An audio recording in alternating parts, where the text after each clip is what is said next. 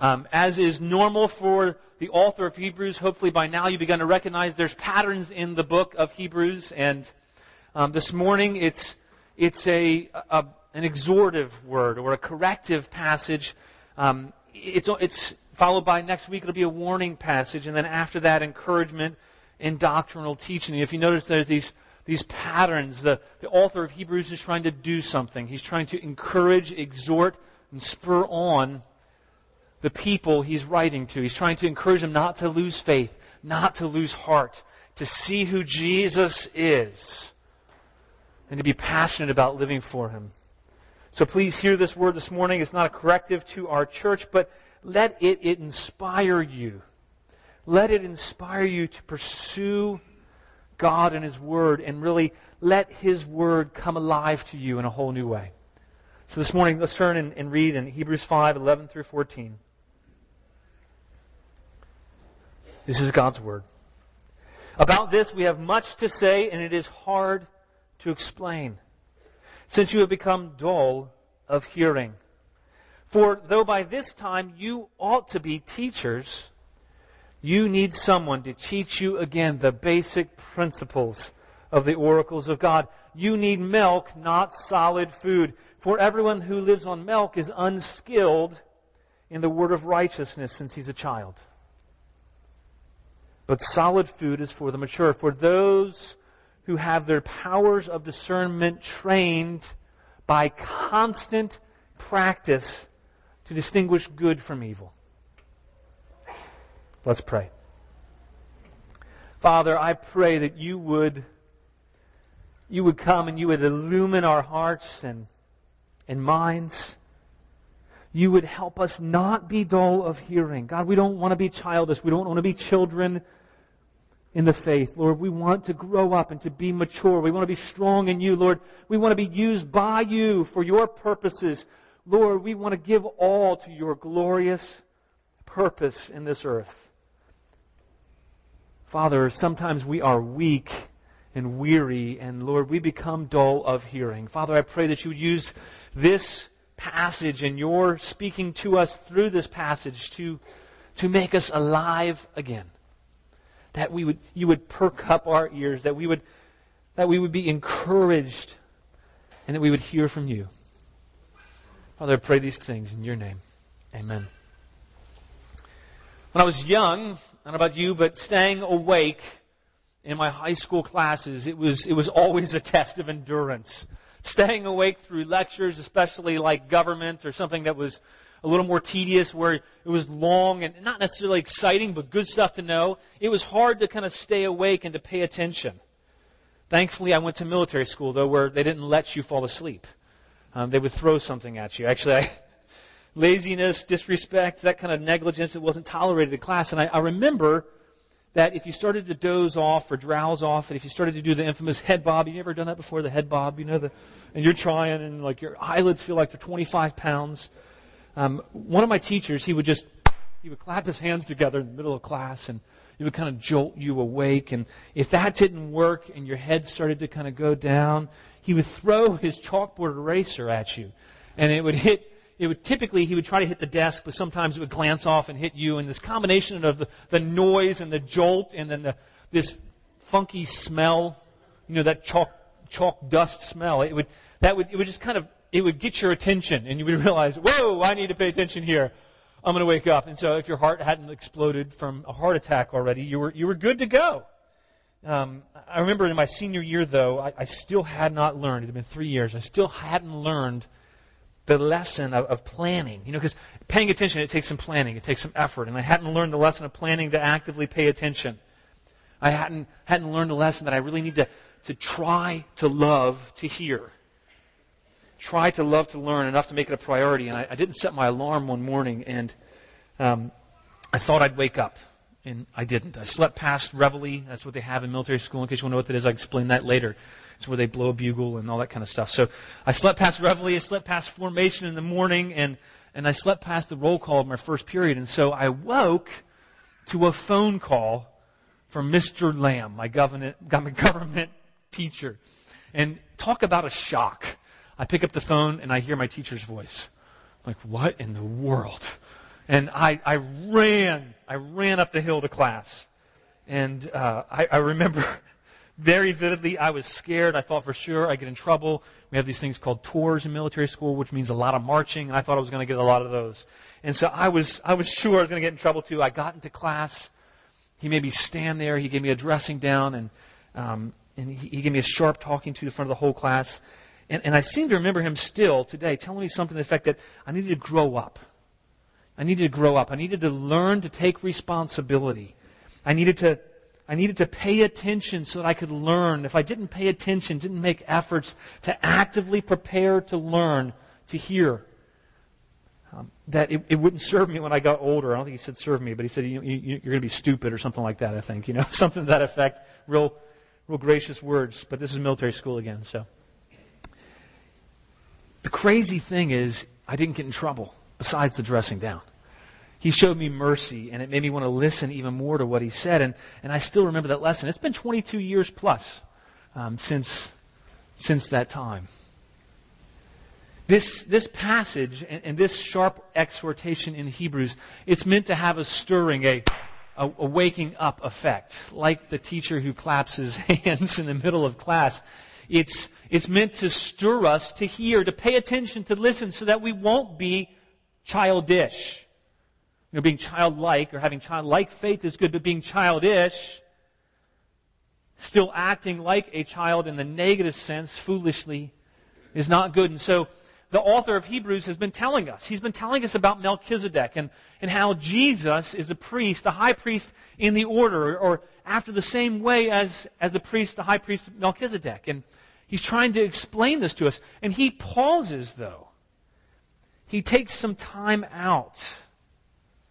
And if you are a first century Christian and you're reading Hebrews, and maybe you have been reading Hebrews, and when you get to last week's passage about priests after the order of Melchizedek, maybe you're starting to get fuzzy, and maybe you start to lose a little interest, or I don't know what he's saying, and this is hard, and it's hard to unpack and apply. How does the high priesthood of Christ relate to Melchizedek? And what he's doing is this temporary detour. It's meant to help you avoid further trouble understanding. You see, this letter, he wasn't just writing to this unknown group of people. He was writing to the church that he knew, and he knew their temptations. He knew what they wrestled with. He knew what they needed to hear. So as he's writing, he knows, he anticipates, I just wrote about Melchizedek. Hang on. I know this is going to be very difficult for them to understand. It's going to be even more difficult to explain it. I need to keep on unpacking this, but I can't do that. So he claps his hands, if you will. He throws the eraser at them. It's a wake-up call to say, hang on, listen. You're having a hard time. I know you. You're being dull in your hearing. He says, you need to track with me. You potentially lost interest. You're not paying attention. And so he writes to them telling them that what he's just written about Melchizedek is hard to explain. In verse 11, look down. It says, about this we have much to say, and it's hard to explain since you become dull of hearing. And then he says, the reason it's hard to explain it to them is because they become dull. Dull of hearing. That's not a phrase we use a lot, but it just means to become sluggish in our hearing. Like I was sluggish when I wasn't trying to pay attention. I wasn't paying attention to my life so I could be a hearer and a learner. We can become sluggish in our listening. We can become sluggish in our hearing. And he's saying, you've become slug-like, slow to respond.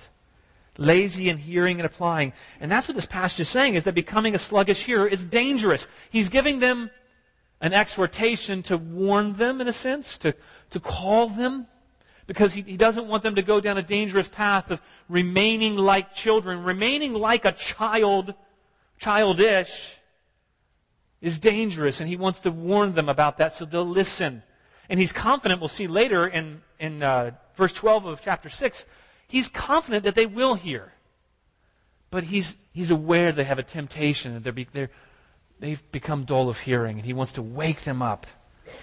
There's a very real danger to the dullness of hearing. And it's a serious problem, isn't it? Because at the outset of the book of Hebrews, he begins by telling us about Jesus Christ, the Son of God, the Word of God, that that God's Word has been spoken to us in these last days through His Son. And so Hebrews is all about God speaking to us through His Son. And so it's dangerous if we become dull of hearing that we might miss what God's speaking to us through His Son. It's not hard to relate to. How many of us, and I'm not trying to make you feel, how many of us have fallen asleep in church? I know I have before. How many fall asleep in a lecture when somebody's talking about something important, but it takes some effort to understand?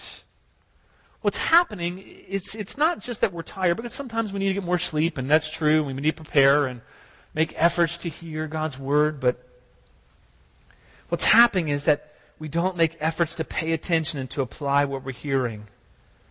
And if it's a regular occurrence, it may be because we've developed habits of listening that are sluggish, and we don't make great efforts to pay attention so that we might learn and apply. It's not just a hearing to okay, I heard those words, and you walk away unchanged. The whole Bible is not about that. God intends for His words to have an effect on us, on the way we think, the way we feel, the way we act. Because His words are life. Remember, we heard a few weeks back in Hebrews about His Word is living, and it's active, and it's meant to have a living and active effect in our lives. We're meant to take in His Word, to feed on it, to chew on it, and to respond to it and apply it. And He's saying, you're tending to be sluggish in the way you're hearing. And He knows there's significant risk that they might not fully get what He's saying to them. So He exhorts them not to be hard of hearing and to grow up. Start eating solid food. Apply themselves to learning. Why is hearing so important? Well, in Romans 10:17, it says, so faith comes from hearing. So our very faith comes from hearing. And it says, and hearing through the word of Christ. And then putting that in the context of Hebrews, it says, now in these last days, God has spoken to us through His Son. He's spoken to us through Jesus Christ. And so as we fail to hear, that is a very dangerous thing. Why? Because through hearing is how we have faith. Hearing the word of Christ is how we grow, how we're encouraged, how we have faith in Him, how we continue to have life in Him. In Matthew 13, the disciples were asking Jesus, why are you speaking to the people in parables? Like, why are you telling me these stories that you have to figure out, you have to work at, you have to try to think about to figure out what do you mean? Jesus, why do you speak to the people in parables? So in Matthew 13, He says, because seeing they do not see, and hearing they do not hear, nor do they understand. And in verse 15 it says, for this people's heart has grown dull, and with their ears they can barely hear, and their eyes they have closed, lest they should see with their eyes, and hear with their ears, and understand with their heart, and turn, and I would heal them. The reverse of that is a promise that Jesus has about turning, about opening up our eyes, about a kind of hearing, a kind of understanding and turning to Him in our hearts, where He responds and He heals us. Jesus explained they couldn't hear because their hearts had grown dull. They had grown dull, and it was dangerous because they were no longer able to hear and understand what Jesus was saying. And because of that, they didn't turn to Him. They didn't receive the healing they truly needed. Being dull of hearing, being sluggish, it's not okay. Because being a sluggish hearer makes you childish. And that's the second point we're going to see this morning, is that being a sluggish hearer, it makes you childish. Not childlike faith that is wholly dependent upon God, but a foolish childishness. So you look in verses 12 and 13, it says, for everyone who lives on milk is unskilled in the word of righteousness, since he's a child.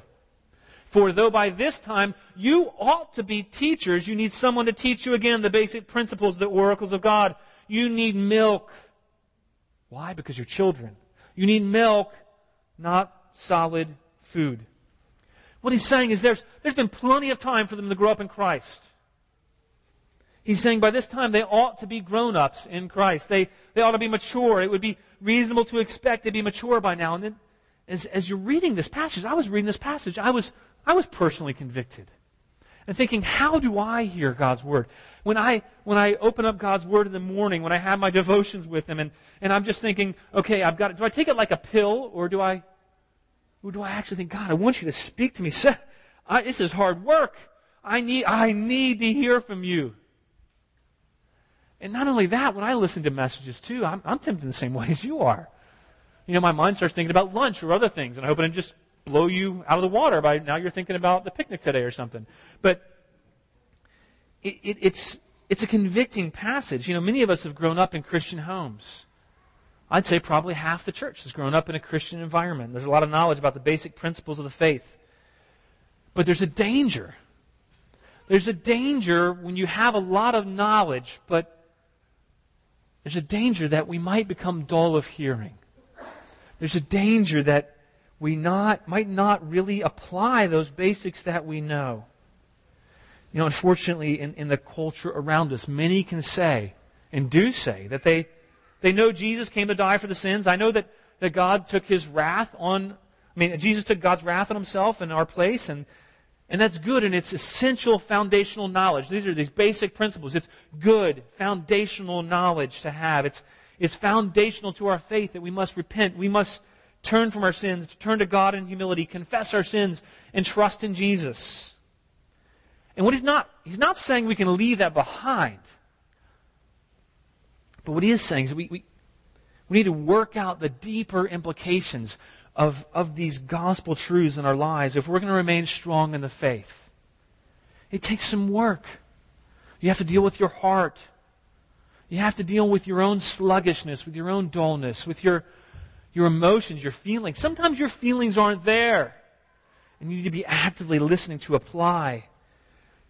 If we don't go on to a deeper understanding of how to apply the doctrines of justification and sanctification to our lives, to our thoughts, our feelings, our actions, then we're still drinking milk. Now, milk's good. I enjoy milk. It's reasonable to have it as your diet if you're new to the faith, or if you're new to the idea of reading the Bible for yourself, or new to the idea that every Christian is called to grow in godliness. And if this is you, these words are not meant to condemn you. Don't feel any guilt or don't feel bad. If you're learning things, great. Drink deeply of the milk. We're all called to drink deeply of the milk. Apply it and start working out. To start taking steps to grow. You see, babies, they drink milk. If they don't walk, if they don't expend energy, if they don't build muscles, if they don't try to do things, they'll not grow. They won't need or require any more than milk because they're not doing anything. They're not putting it into practice. They're not using the milk and feeding on it. I think this word is here for us to give us encouragement that we can grow, and it's reasonable to think that God's word will have an effect in our lives. And if we apply it through constant use and constant practice, He's going to make us grow up in Christ. It's this mix of our efforts relying completely on Him and Him growing us, Him feeding us and Him growing us. And we're meant to drink milk. We're not meant to only drink milk for the rest of our Christian walk. There's many Christians who do know that they need to grow. They know they need to read God's Word, and yet they fail to dig down deeply into what they believe. And as a consequence, like a plant that fails to send out its roots deeply into the soil, its growth is stunted. And it won't be very strong, won't be very able to weather the storms of life and trials and suffering. This passage isn't meant to cause us to wallow in condemnation, but it is meant to get us to question our own pursuit of the things of God and for us to soberly evaluate our own maturity. Sober evaluation is good if it then turns us to dependent faith in Christ. And that's the effect this is meant to have on us. Infants, I have a toddler. I still think of him as an infant, but he's 15 months now. Infants, they don't know anything of the pleasure of putting countless hours into learning to read and then finding that you can read great books and not only enjoy the stories but also learn and grow. My little Gideon, he doesn't know how to read. He doesn't even understand the concepts. He's drinking milk right now. One day, hopefully, and he is growing more and more, he's eating solid foods, but not all solid foods yet. He's not fully weaned. But hopefully one day he'll know something of the rewards of putting in the effort and work of learning about God, learning about Him through His Word and applying it to lives. And it's like chewing on solid food. It has this reward. If I removed meat and other solid foods from my diet, and maybe you're a vegetarian, so maybe think of removing potatoes or beans or whatever you eat, and God bless you for that commitment. But if I removed solid foods from my diet and I stopped eating anything except for milk even now as an adult, I would regress. My body would begin to adapt. My body would begin to change, and so that as I got nutrients from milk as much as possible, that is, it would become accustomed to not having solid food after a while. And after a prolonged period of time, maybe 6 months, a year, or a couple years, it would become increasingly hard for my body to digest the complex foods I once was able to digest. I'd regress. I'd not be able to digest things unless I introduced them back into my diet and my body learned to digest them again. It would take some effort again to get back onto solid foods. When I had operation earlier in the year, I stopped eating for a few weeks. When I started eating, my body kind of revolted for a little while, and I had to learn, okay, how can I eat solid foods again? But eventually, and hopefully, working back up to things, solid foods, maybe a little loaded stromboli or Supreme Pizza Bertolo's, and hopefully getting up to the filet mignon. You know, I mean, that's the goal. It's not to stay on milk. And boy, I tell you what, though, if you've been on a diet of only milk, when you get to the place where you can finally have that steak, that tender bacon-wrapped steak. I know I'm not helping you right now. When you can get to that place, it makes you really love it and appreciate it all the more, and you can kind of sink your teeth into it. We're meant to sink our teeth into God's Word. We're meant to feast on it, to treasure it, to value it, to let it fill us and feed us. And what he's saying is that you ought to be teachers. But this is not the kind of teachers that he means that all of them, he expects all of them to stand up in front of a classroom and be that kind of teachers. You all stand up on front Sunday morning. But what he's saying is that you ought to be teachers. You ought to be able to teach, to communicate the principles, these basic principles of God's Word to other people. You ought to be able to do that. You ought to be able to help somebody else grow up into maturity. You've had plenty of time to learn, to know, to instruct others. And it was expected that every mature believer would be able to teach unbelievers or new believers about the good news of Jesus and why He came. And every believer was expected to be able to disciple others, to teach them, to instruct them. Remember Jesus, His command to His disciples, teaching them to obey everything I've commanded you. It's not the main point of the passage, but I was thinking about how does this relate to our mission together? You know, what is our mission? And I won't make you answer that this morning. You know, our mission, it's to be disciples of Jesus.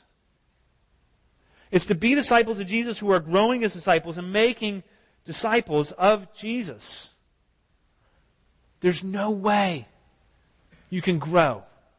There's no way you can make disciples unless you're actively hearing in such a way as to apply, hearing, feasting, eating God's Word, applying yourselves regularly. The very word disciple means to be an active follower of Jesus and His teaching. It means we must be hearing His Word to learn, to apply.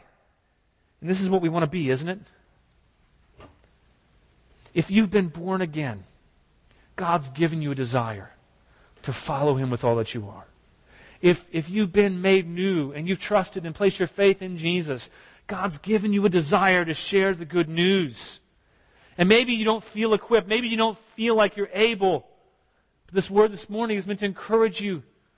Feed on that milk that you've gotten and grow stronger and apply it. And through constant practice, you can grow up. You can become mature. We studied Genesis last year. Why did we do that? Well, we need to learn about God's Word. And some of those things in Genesis were hard to apply. You know, he's talking about Melchizedek from from a passage in Genesis we looked at last week. We need to see the beginnings of how God calls a people to himself and how people were continually unfaithful and failed to keep the covenants of God initiated with them as Christians. We need to see how God is over all as a faithful Redeemer. We need to understand the new covenant that he's made with his people. But the covenant began back with Adam that he made and then with Moses. We need to understand these things so we can better understand the covenant we have through Jesus Christ. That's what it means to hear God's word, to apply it, to eat it, to chew on it. You know, solid food, it requires chewing. It's not always easy. You know, sometimes Gideon, he chokes on solid food. His teeth aren't fully developed yet, and he bites off a lot, but he works at it, and he's chewing, and he's trying to grow. And the more we grow, the more normal it should be for us to teach others, to disciple others. And he's saying to them that instead of being able to teach others these basic principles, but they still need somebody to teach them. Again, the basic principles. And this isn't an uncommon way for the biblical writers to speak to us, is it?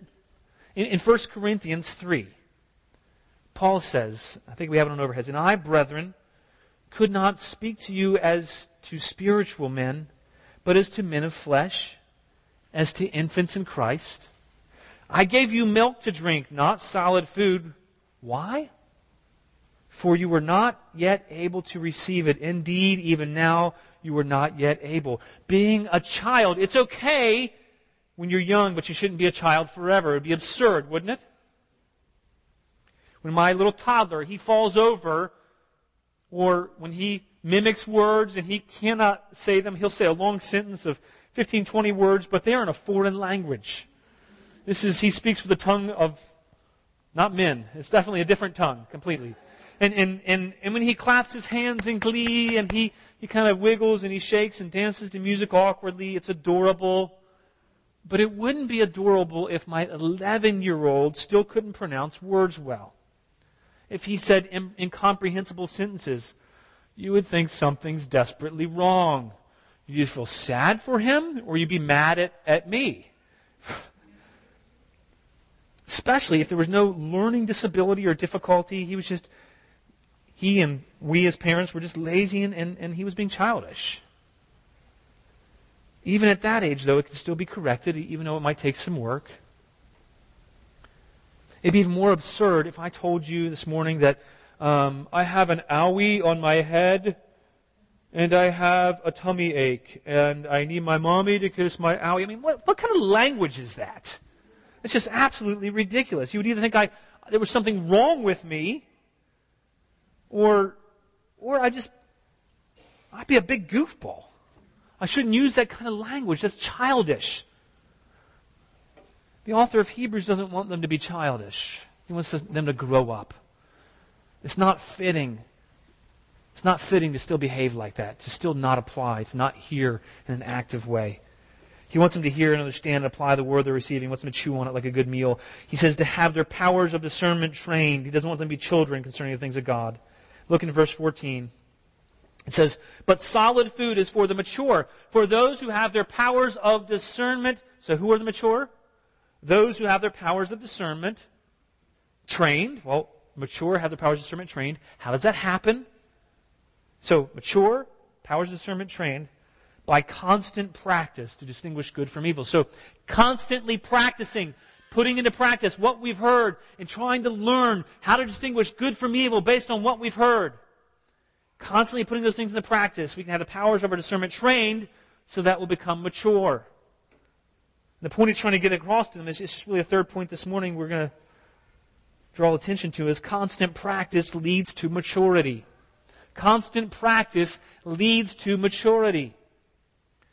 Later in the letter, we're going to find that he actually expects them to respond by actively hearing and no longer being dull of hearing. And in verse 12 of chapter 6, he says, "But I'm confident this is not true of you. I know you're going to hear." He expects them to respond to this word this morning that you're hearing. Nobody expects a child to be a skilled musician or a great artist. Nobody expects a child to speak eloquently, but it's reasonable to expect that an adult might develop some skill in an area. You probably have some skill as an adult, in some area at least. You wouldn't expect a new believer to understand the doctrine of righteousness of Christ and how does this apply and how do I live in light of the fact that we've been declared righteous in Christ, but it would be right to expect a mature Christian. It would be right to expect a Christian who's been around for a while to understand how to apply the justification we've received fully in Christ and how to live out this righteousness of Christ that we've been given. You'd expect somebody who's been a Christian for a while to know what justification and sanctification is and how to live in light of what He's done for us. If you've been a Christian for a while, we should be able to quickly discern what is good and have some ability to spiritually discern and morally discern matters. The author is saying that he wants to give them more solid food. That's why he's giving this to us. He's saying, time out. You become dull of hearing. So I want you to wake up. He's giving them that wake-up call. That, whoa, what's he doing? I was just kind of falling asleep on this Melchizedek thing. He wants to give them more solid food, and in fact, later on, he's going to go back to his argument about Melchizedek in chapter 7, but he takes this break for a whole chapter.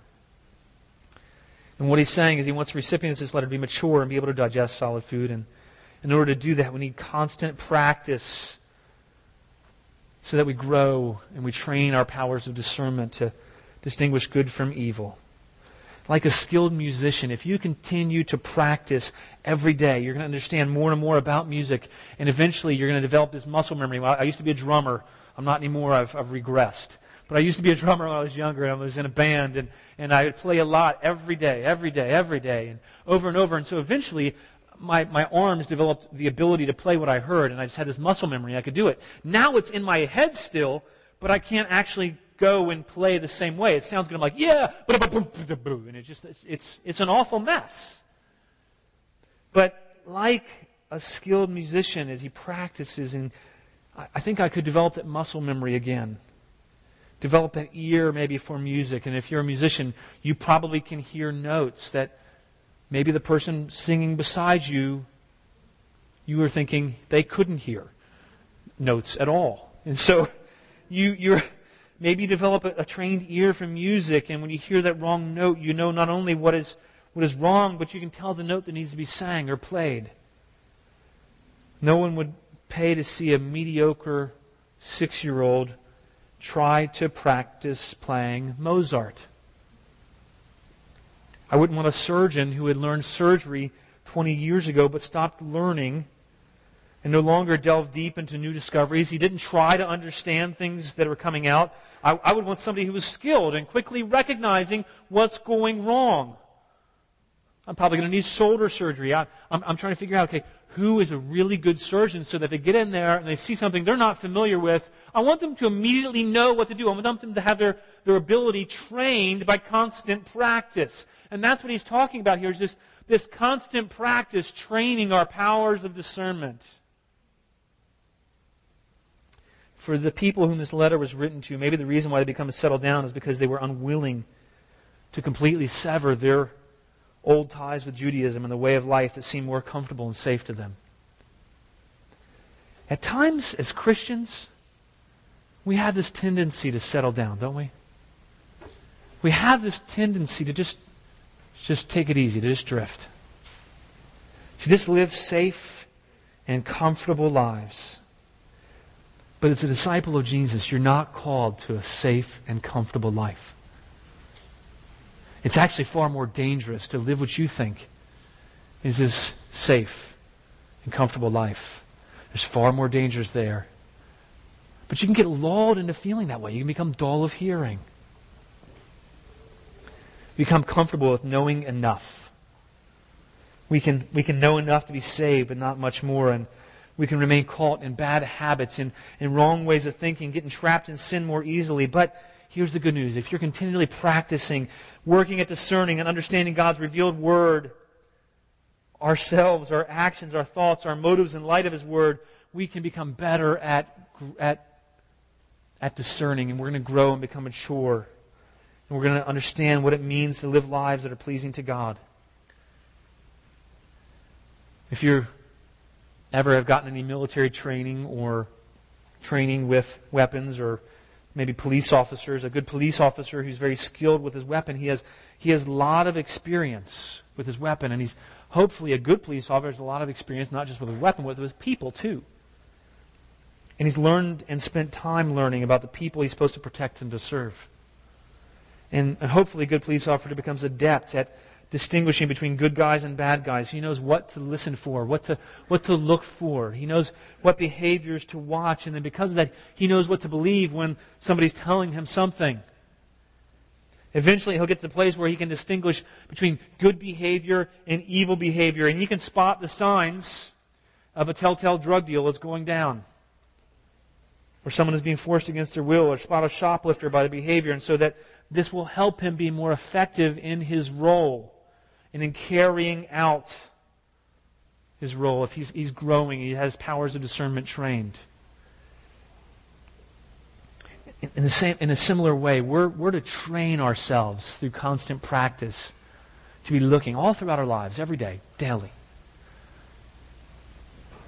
What the author of Hebrews is saying is that those that have their powers of discernment trained have constantly practiced and put to use what they've learned. So it's like they have that muscle memory when it comes to making decisions and evaluating what they should do, what they shouldn't do, what they should listen to, what they should not listen to, what they should read and not read, what they should watch and not watch, what they should click on the internet or not click on. They didn't have the internet back then. The path to maturity that we're being called to, the key to maturity, has everything to do with what you do with what you hear and with what you're hearing as well. And he's saying, don't be the kind of dull hearers that become childlike. Start listening to the Word of God, the Word of righteousness that's come to us in Jesus Christ. Read your Bible on your own.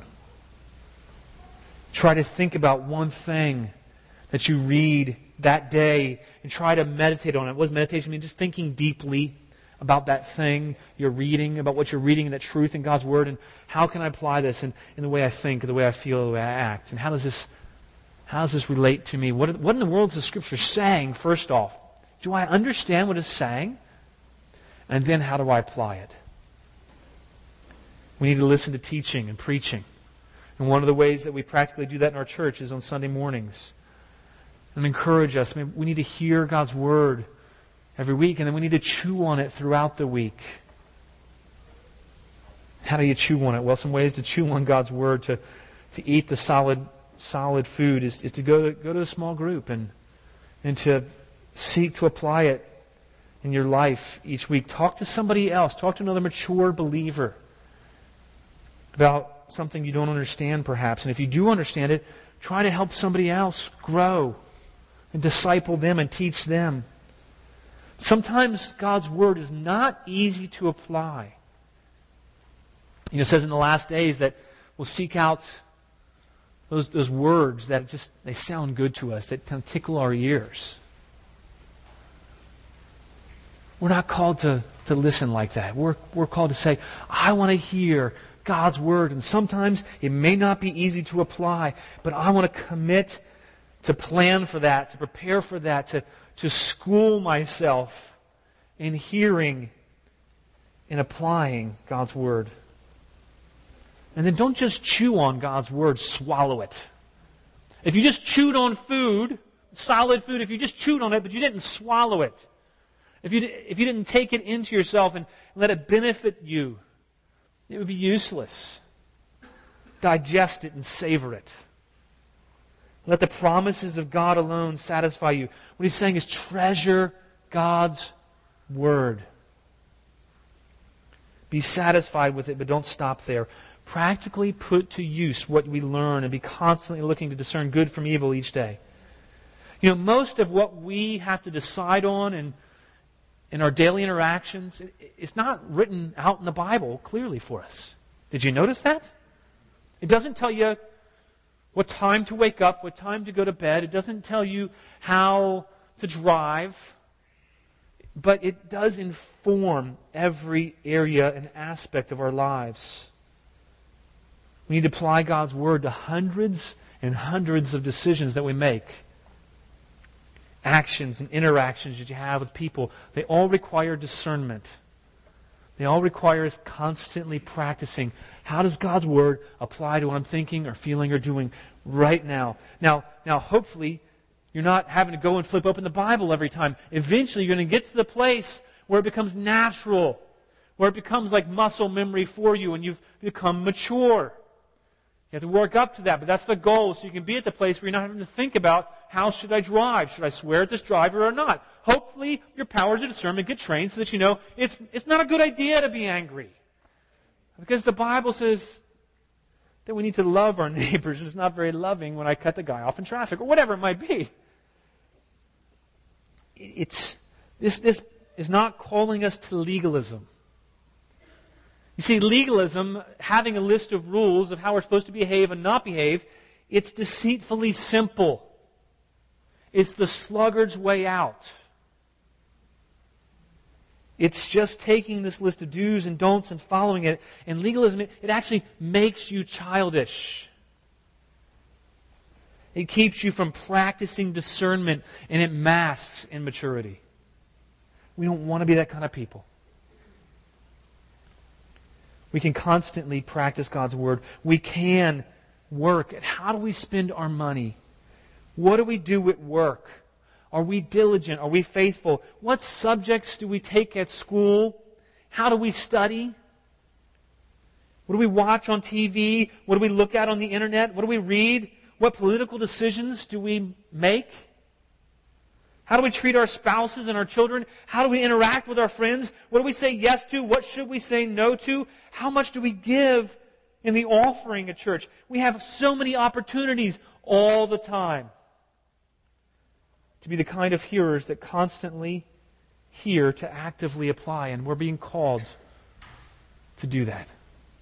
He's saying, don't be dull of hearing. We'll find out later. I know you won't be. I'm confident you're going to respond to this word. In church this morning, I'm confident in God's Word because His Word is alive and it's active. And His Word brings healing to us if we turn to God. Maybe you find that you've been in a place where you've been dull, you've been dry, maybe the Lord's convicting you this morning and you realize that I've not been actively seeking to apply. I've not been actively feeding on God's Word. I've not been looking to Him as my all. I've not been living as if He is my all. Here's the wonderful thing. If we turn to Him and we hear His voice, He will heal us. He gives us His words of life.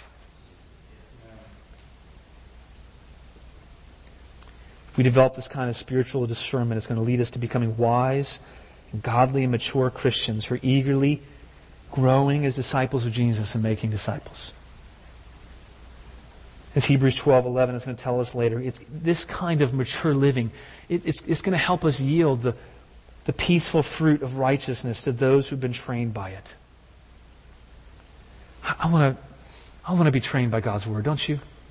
I don't want to be childish anymore. There's so many areas of my life I realized that I was convicted as I was preparing. I do every week. I'm studying God's Word and I'm reading the Bible, but in so many ways I still remain areas where I need to grow. I need to grow up into Him. And it's not meant to condemn. This is actually saying, you know what? You can be mature. It takes constant practice, but by God's grace, He will enable and empower you. And if we remember His Word is living, Jesus, the Word of God, has spoken to us in these last days. We can receive life from Him. Go ahead and ask the band to go ahead and come up this morning. Go ahead and ask you to stand too, if you will, please. And stand up. Really, the main idea that He's been driving at the whole time is don't be childish, grow up to maturity by constantly practicing what you hear. This morning in worship, I was just struck with a word that I feel like was for us from God. That God wants to revive us. And it was interesting, I was telling Aaron beforehand, and then I didn't realize that God was speaking to other people and sharing with us that He wants to revive us. How does that happen? It says we turn to Him. As we look expectantly to Him to receive. And so as we close, and I want to close in a song, but I want to encourage you to turn to Jesus, to turn to the great high priest that we have, to look to Him, the living Word of God, to look to Jesus. And to say, Jesus, I can't make myself alive, but make me alive. Breathe your fresh life into me. There's a passage in Ezekiel that he gives the prophet Ezekiel a prophetic picture, really. And he tells Ezekiel what to speak, and he says, Then he, the Lord, said to me, Prophesy over these bones, and say to them, O dry bones, hear the word of the Lord. Thus says the Lord God to these bones, Behold, I will cause breath to enter you, and you shall live. I will lay sinews upon you, and will cause flesh to come upon you, and cover you with skin, and put breath in you, and you shall live, and you shall know that I am the Lord. That's His desire for us this morning, is that for us to experience His life and to know that He's the Lord from His Word.